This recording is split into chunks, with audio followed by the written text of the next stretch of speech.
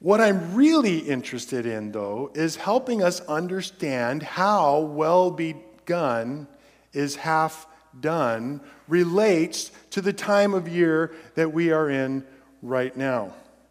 Allow me to explain. This morning, I want to continue my personal campaign to accomplish two goals. Since 2003, I have preached a sermon on communion on or around Thanksgiving and right before Advent because I have an important goal. The Lord's Supper is one of the two most important ceremonies in the church. But most churches speak about this momentous meal for about 5 minutes a time once a month. You know what I'm talking about. And so this is my personal campaign to end this travesty. And fortunately, Pastor Benji has allowed me to do this each year, and for that I am thankful. But there's another reason why well begun is half done fits our message today, and that is we begin celebrating Christmas too soon. Of course, by celebrating, what I mean is we put forth this right jolly old elf to the forefront of everything, and we begin advertising all kinds of stuff that you will find it hard to live without in the coming weeks. Hard to live without, that is, until the shiny wears off and you need something new to replace it. My friends, we prepare for the two biggest shopping days of the year, and we neglect to prepare for the two biggest holy days of the year, Christmas and Easter. So well begun is half done means that we need to remember the cross before we can rightly remember the manger. Jesus being laid in a manger means nothing if he doesn't die on the cross. Jesus will not die on a cross if he isn't born to a virgin and an heir to David's throne. So I want to encourage you this morning. Use this time to prepare for Advent as opposed to Black Friday. Open your heart to your loving Father and what he will have you and I consider so that we can prepare him room in our heart and our calendar and our checkbook. This morning we're going to look at several passages and we're going to ask questions that will help us to prepare our hearts and to defend our minds against the assault of this world this Advent season. Because as we prepare to actively, diligently await the second Advent, whatever else we find is in communion, we will find it as a celebration that he is coming again. He is coming again, and we know this because he came the first time. Communion is a celebration. We celebrate because we need to be reminded that Jesus is coming again. Oh, Lord Jesus, come quickly. So as we prepare, we have three things that we must do if we are going to prepare for Advent rightly. And that is repent, receive, and repeat. We need to repent of whatever sin it is that the Lord reveals to us so that we can rightly take communion. And then we need to receive that forgiveness. We need to receive that grace that we need of God's presence in us and through us and for us for our good. And then we need to repeat. There is no command on how often we are to do this, but I think it would be hard to celebrate communion too often. So let's start with Jesus and what he did that first Passover night. I want to read from Matthew 26, starting in verse 20. When it was evening, Jesus reclined at the table with the 12. And as they were eating, he said, "Truly I say to you, one of you will betray me." And they were very sorrowful and began to say to him, one after another, "Is it I, Lord?" He answered, "He who has dipped his hand in the dish with me will betray me. The Son of Man goes as it is written of him, but woe to that man by whom the Son of Man is betrayed. It would have been better for that man if he had not been born." Judas, who would betray him, answered, "Is it I, Rabbi?" He said to him, "You have said so." Now as they were eating, Jesus took the bread, and after blessing it, he broke it and gave it to his disciples and said, "Take, eat, this is my body." And he took the cup, and when he had given thanks, he gave it to them, saying, "Drink of it, all of you, for this is my blood of the covenant, which is poured out for the many for the forgiveness of sins. I tell you, I will not drink again of this fruit of the vine until that day I drink it new with you in my Father's kingdom." Here in this passage, we see Jesus establishing an ordinance. Now, an ordinance is a ceremony that Jesus commanded that we do, and he gave us his own example of doing it for us.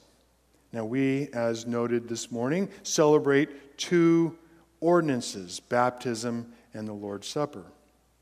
Now, specifically, this ceremony is designed for us to celebrate a reality of our salvation, namely, that Jesus has come for us and he is coming again. Baptism reminds us of our new birth into the family of Christ, and the Lord's Supper reminds us of Jesus' death on the cross, so that we will know that he is coming again for us. Even so, Lord Jesus, come. So what's going on in this passage? Let me reread the first 6 verses. When it was evening, he reclined at table with the 12, and as they were eating, he said, "Truly I say to you, one of you will betray me." And they were very sorrowful. And they began to say to him one after another, "Is it I, Lord?" He answered, "He who has dipped his hand in the dish with me will betray me. The Son of Man will go as it is written of him, but woe to that man by whom the Son of Man is betrayed. It would have been better for that man if he had not been born." Judas, who betrayed him, answered, "Is it I, Rabbi?" He said to him, "You have said so." Those are hard words. God takes it personally when someone betrays him. Jesus said of Judas, it would have been better for that man if he had not been born. Judas had been with Jesus for years. It would have been better for that man had he not been born. Judas never missed a day of church when the doors were open. It would have been better for that man if he had not been born. Judas ate with Jesus. It would have been better for that man if he had not been born. Those are some of the saddest, scariest verses in the whole Bible. We must not allow our eyes to pass over them without pause. Scarier still, Jesus continues. He today takes it personally when we disrespect him in how we take the Lord's Supper. Paul warns that God has taken personal action against those who have taken the Lord's table wrongly. In 1 Corinthians 11, "Let a person examine himself then, and so eat of the bread and drink of the cup. For anyone who eats and drinks without discerning the body eats and drinks judgment on himself. That is why many of you are weak and ill, and some of you have died. But if we judged ourselves truly, we would not be judged." Now, I would love to stand up here and tell you, "Oh, don't worry about it." I would love to be able to tell you, "Oh, just, eat your styrofoam wafer and drink your Kirkland grape juice." But I'm not going to do that. Because these two warnings are in the Bible for a reason. Now listen, in a few minutes, we're going to pass the plates. If you are not someone who already trusts the promises of God for you in Christ, let them pass. No one will think the less of you. Now, you don't need to be a member of Grace to take communion with us, but you do need to be a member of the body of Christ. And, according to Paul, if you are a member of the body of Christ, you also need to examine yourself. Now, what does that mean? Examine yourself for what? For any unconfessed sin the Lord brings to your mind. Look, you don't need to over-fret and stew about this. You don't need to think, oh man, what sins did I commit yesterday? All you need to do is open your heart and say, Lord, I need to know, what do you need me to confess? And he will reveal that to you. And you, like me, need to be willing to say, okay, Lord, yes, you are right. And you need to be willing to do something about it. In fact, you might find in between the sermon and communion, you need to do something about it right now. Maybe that's what the Lord is telling you to do. And if you are someone who trusts the promises of God for you, if you have said, Lord, open my heart and forgive me, please, take communion. Receive the grace of God. It washes over you and cleanses you from your sins, and rejoice. Because that's what this is. Rejoice because the Lord has given this to you. Repent, receive, and repeat. Jesus continues here in verse 26. As they were eating, Jesus took the bread, and after blessing it, he broke it and gave it to his disciples and said, take, eat, this is my body. I want to pause here for a second. Does that strike anyone as odd? Take, eat, this is my body? That's kind of gross. Right? I mean, where else would you hear something like that? Jesus never did anything flippantly. He knew exactly what he was doing when he said this. And very often you find in the ministry of Jesus, he says strange things. And he does so because he wants those who are just kind of passing by, those who really don't want to know what Jesus says, he wants to give them a reason to say, I don't need this. I'm on my way. Forget this stuff. John 6, these words are hard. Who can hear it? But for those of us who care, for those of us who want to know, we say, Lord, what do you mean by this? This attitude of humble request, Lord, explain this to me, is the only thing that separates the sheep from the goats. Again, in a few moments, you are going to be offered the bread. And should you take it, you will be receiving the bread of life. Jesus is the life. And you are eating this so that you remember, just as food gives life to your bodies, you need Jesus' death on the cross to give life to your spirit. This is good news. This is good news, but it needs some unpacking. We can summarize the good news in 3 words: sin, wrath, and trust. Every single human being on earth stands guilty before the God of the universe. We have all offended him with our attitudes and actions, and the Bible calls this sin.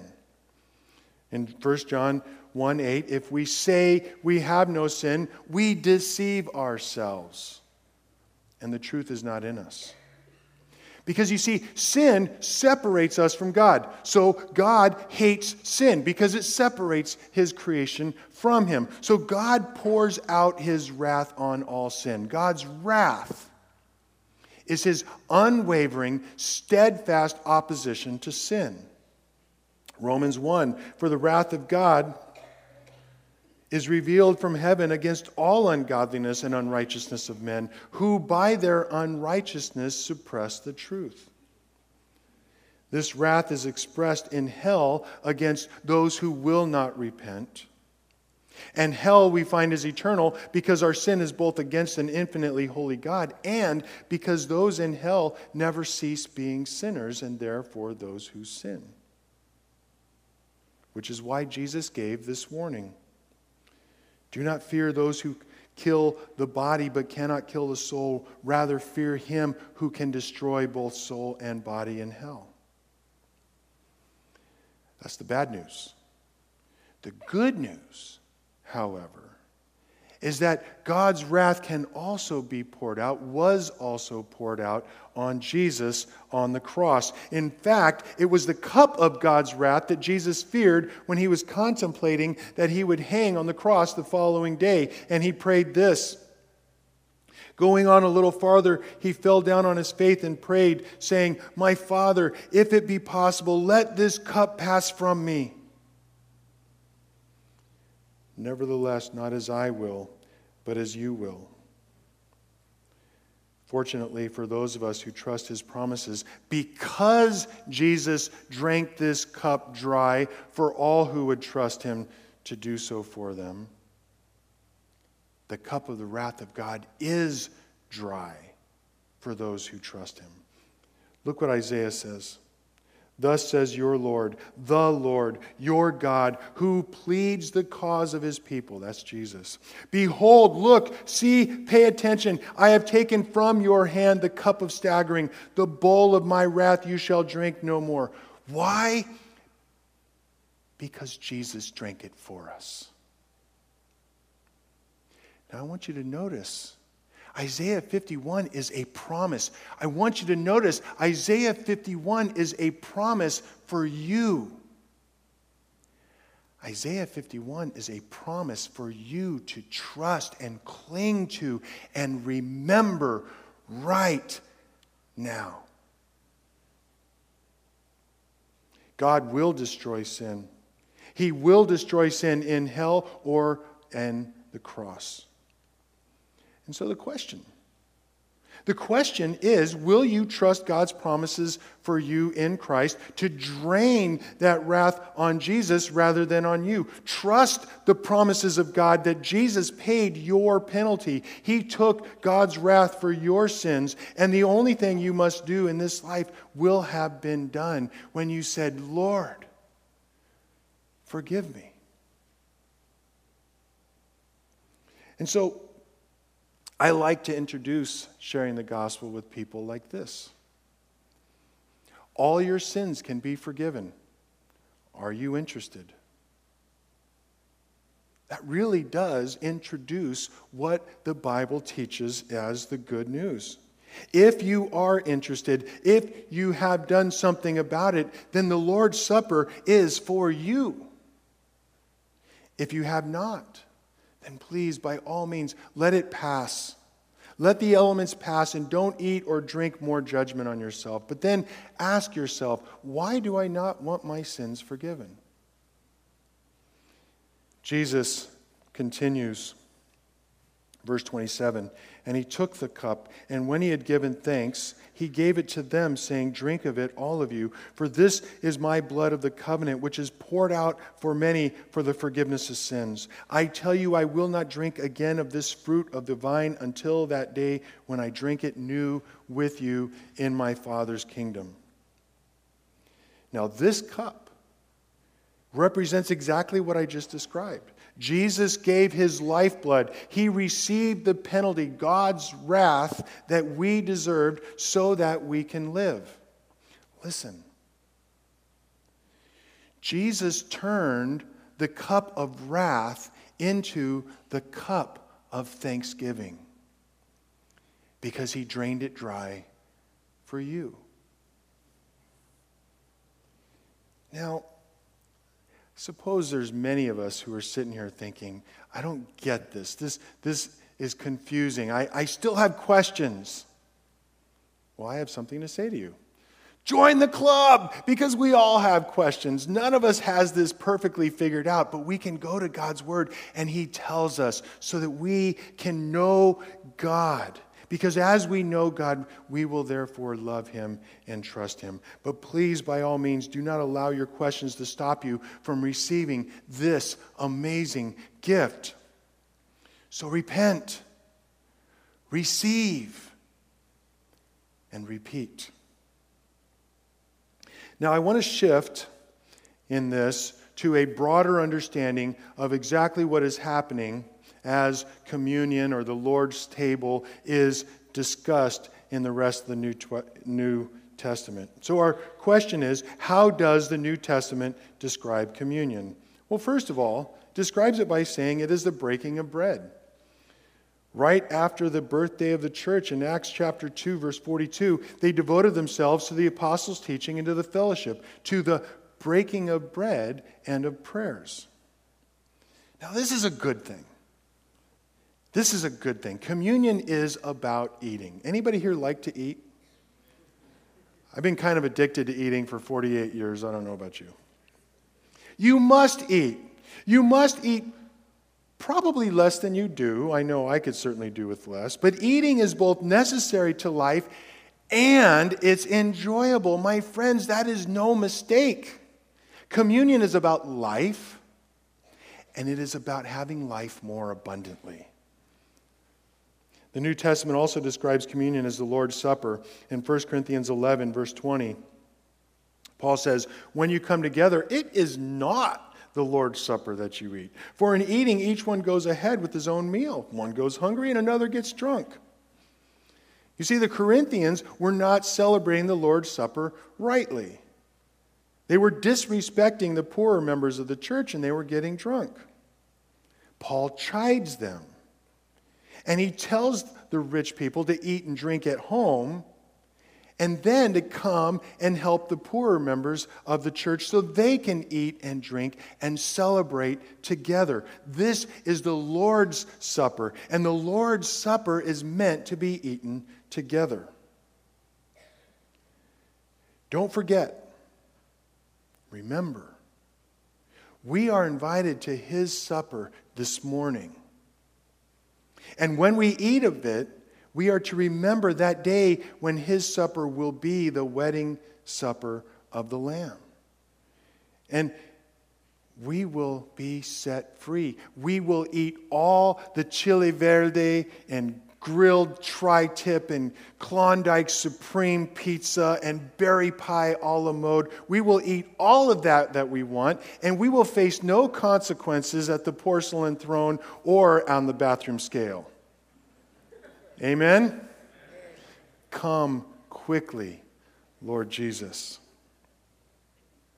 And the New Testament also describes communion as a participation in communion or a participation in fellowship. 1 Corinthians 10. The cup of blessing that we bless, is it not a participation in the blood of Christ? The bread that we break, is it not a participation in the body of Christ? Because there is one bread, we who are many are one body, for we all partake of the one bread. Now, this verse is why we do not celebrate communion alone. This verse tells us that the communion table is set for two reasons. One is that we experience the spiritual presence of Christ. It is a participation in the blood of Christ. And the communion table is set so that we will experience the spiritual presence of our brothers and sisters in Christ. It is a participation in the body of Christ. And Paul is careful to declare that all believers together, we form the body of Christ. And we give thanksgiving. So the New Testament describes communion as Eucharist. Listen to Luke's retelling of the same story. Jesus took the cup, and when He had given thanks, He said, "Take this and divide it among yourselves. For I tell you that from now on I will not drink of the fruit of the vine until the kingdom of God comes." And He took the bread, and when He had given thanks, He broke it and gave it to them, saying, "This is my body, which is for you. Do this in remembrance of me." Notice twice after He had given thanks. Now, I'm going to tell you a secret, okay? Baptists hate using the word Eucharist. Why? Because it sounds Catholic. But guess what? The Catholics are right on this one.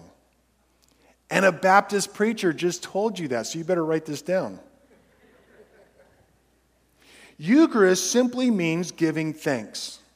That's what it means. Eucharist reminds us that we are to be thankful for what the Lord has done for us, and it's perfectly okay, Baptists, you can also say Eucharist when referring to what we normally call communion.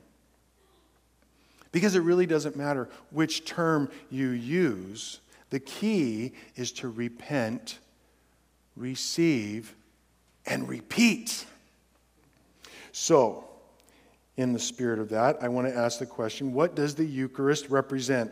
There are three big ideas that the New Testament gives as to what the meal that we're talking about represents. What is it that you and I are to hold in our minds and our hearts while we celebrate receiving communion? And the first is that the Lord's Supper is a memorial. Look with me again at 1 Corinthians 11. For I received from the Lord what I also delivered to you, that the Lord Jesus, on the night that he was betrayed, took bread, and when he had given thanks, he broke it, and he said, "This is my body, which is for you. Do this in remembrance of me." In the same way, he also took the cup, and after supper, saying, "This cup is a new covenant in my blood. Do this as often as you drink it in remembrance of me."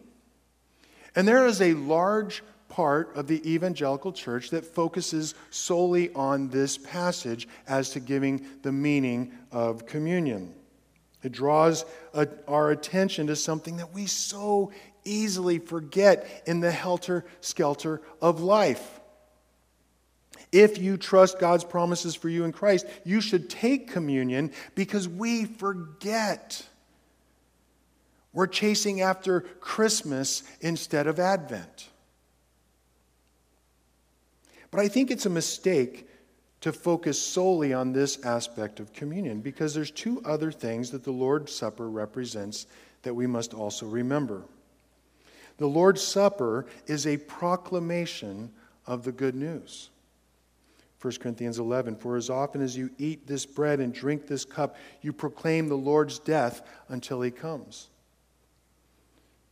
The good news is that all your sins can be forgiven. Are you interested?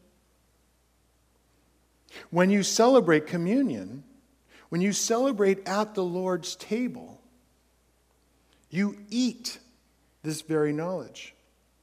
It's more than simply hearing, it's tasting. So taste and see the Lord is good. When you receive communion, you proclaim this knowledge. When you celebrate communion, you remind yourself to tell others so that they can taste and see the Lord is good. And lastly, the communion meal is a participation in the body and blood of the Lord. This is such a crucial verse for understanding.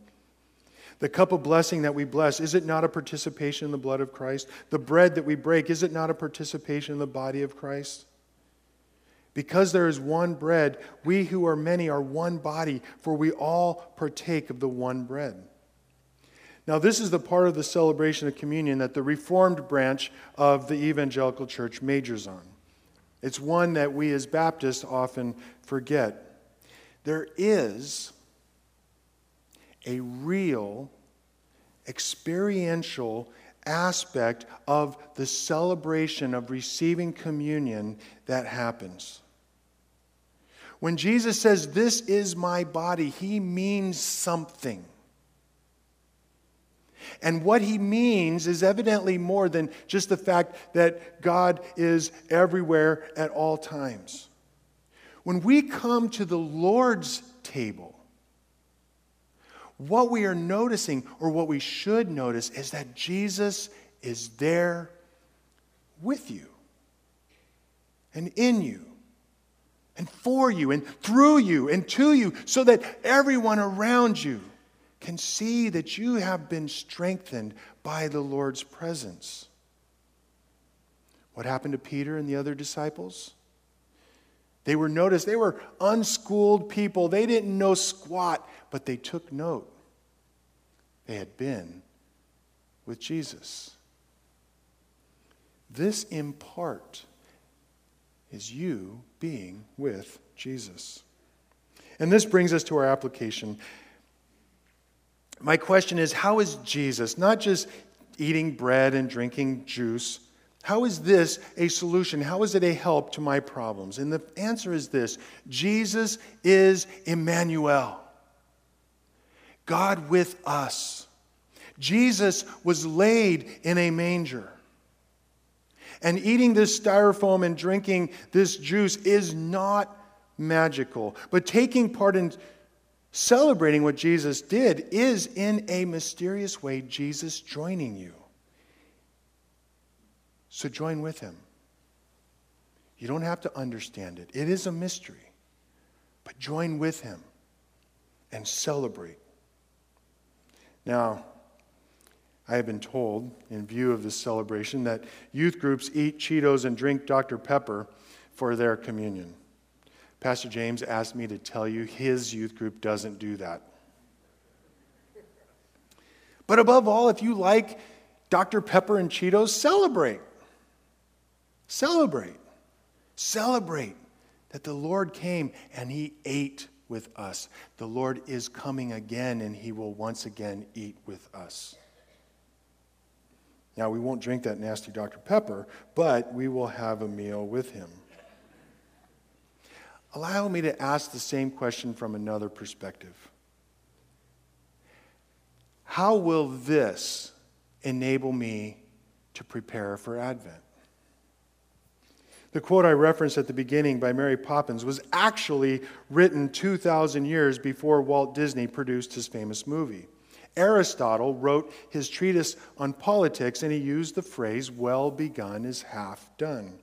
Aristotle understood that on the road to a virtuous life, humans needed to understand some very basic realities about preparation.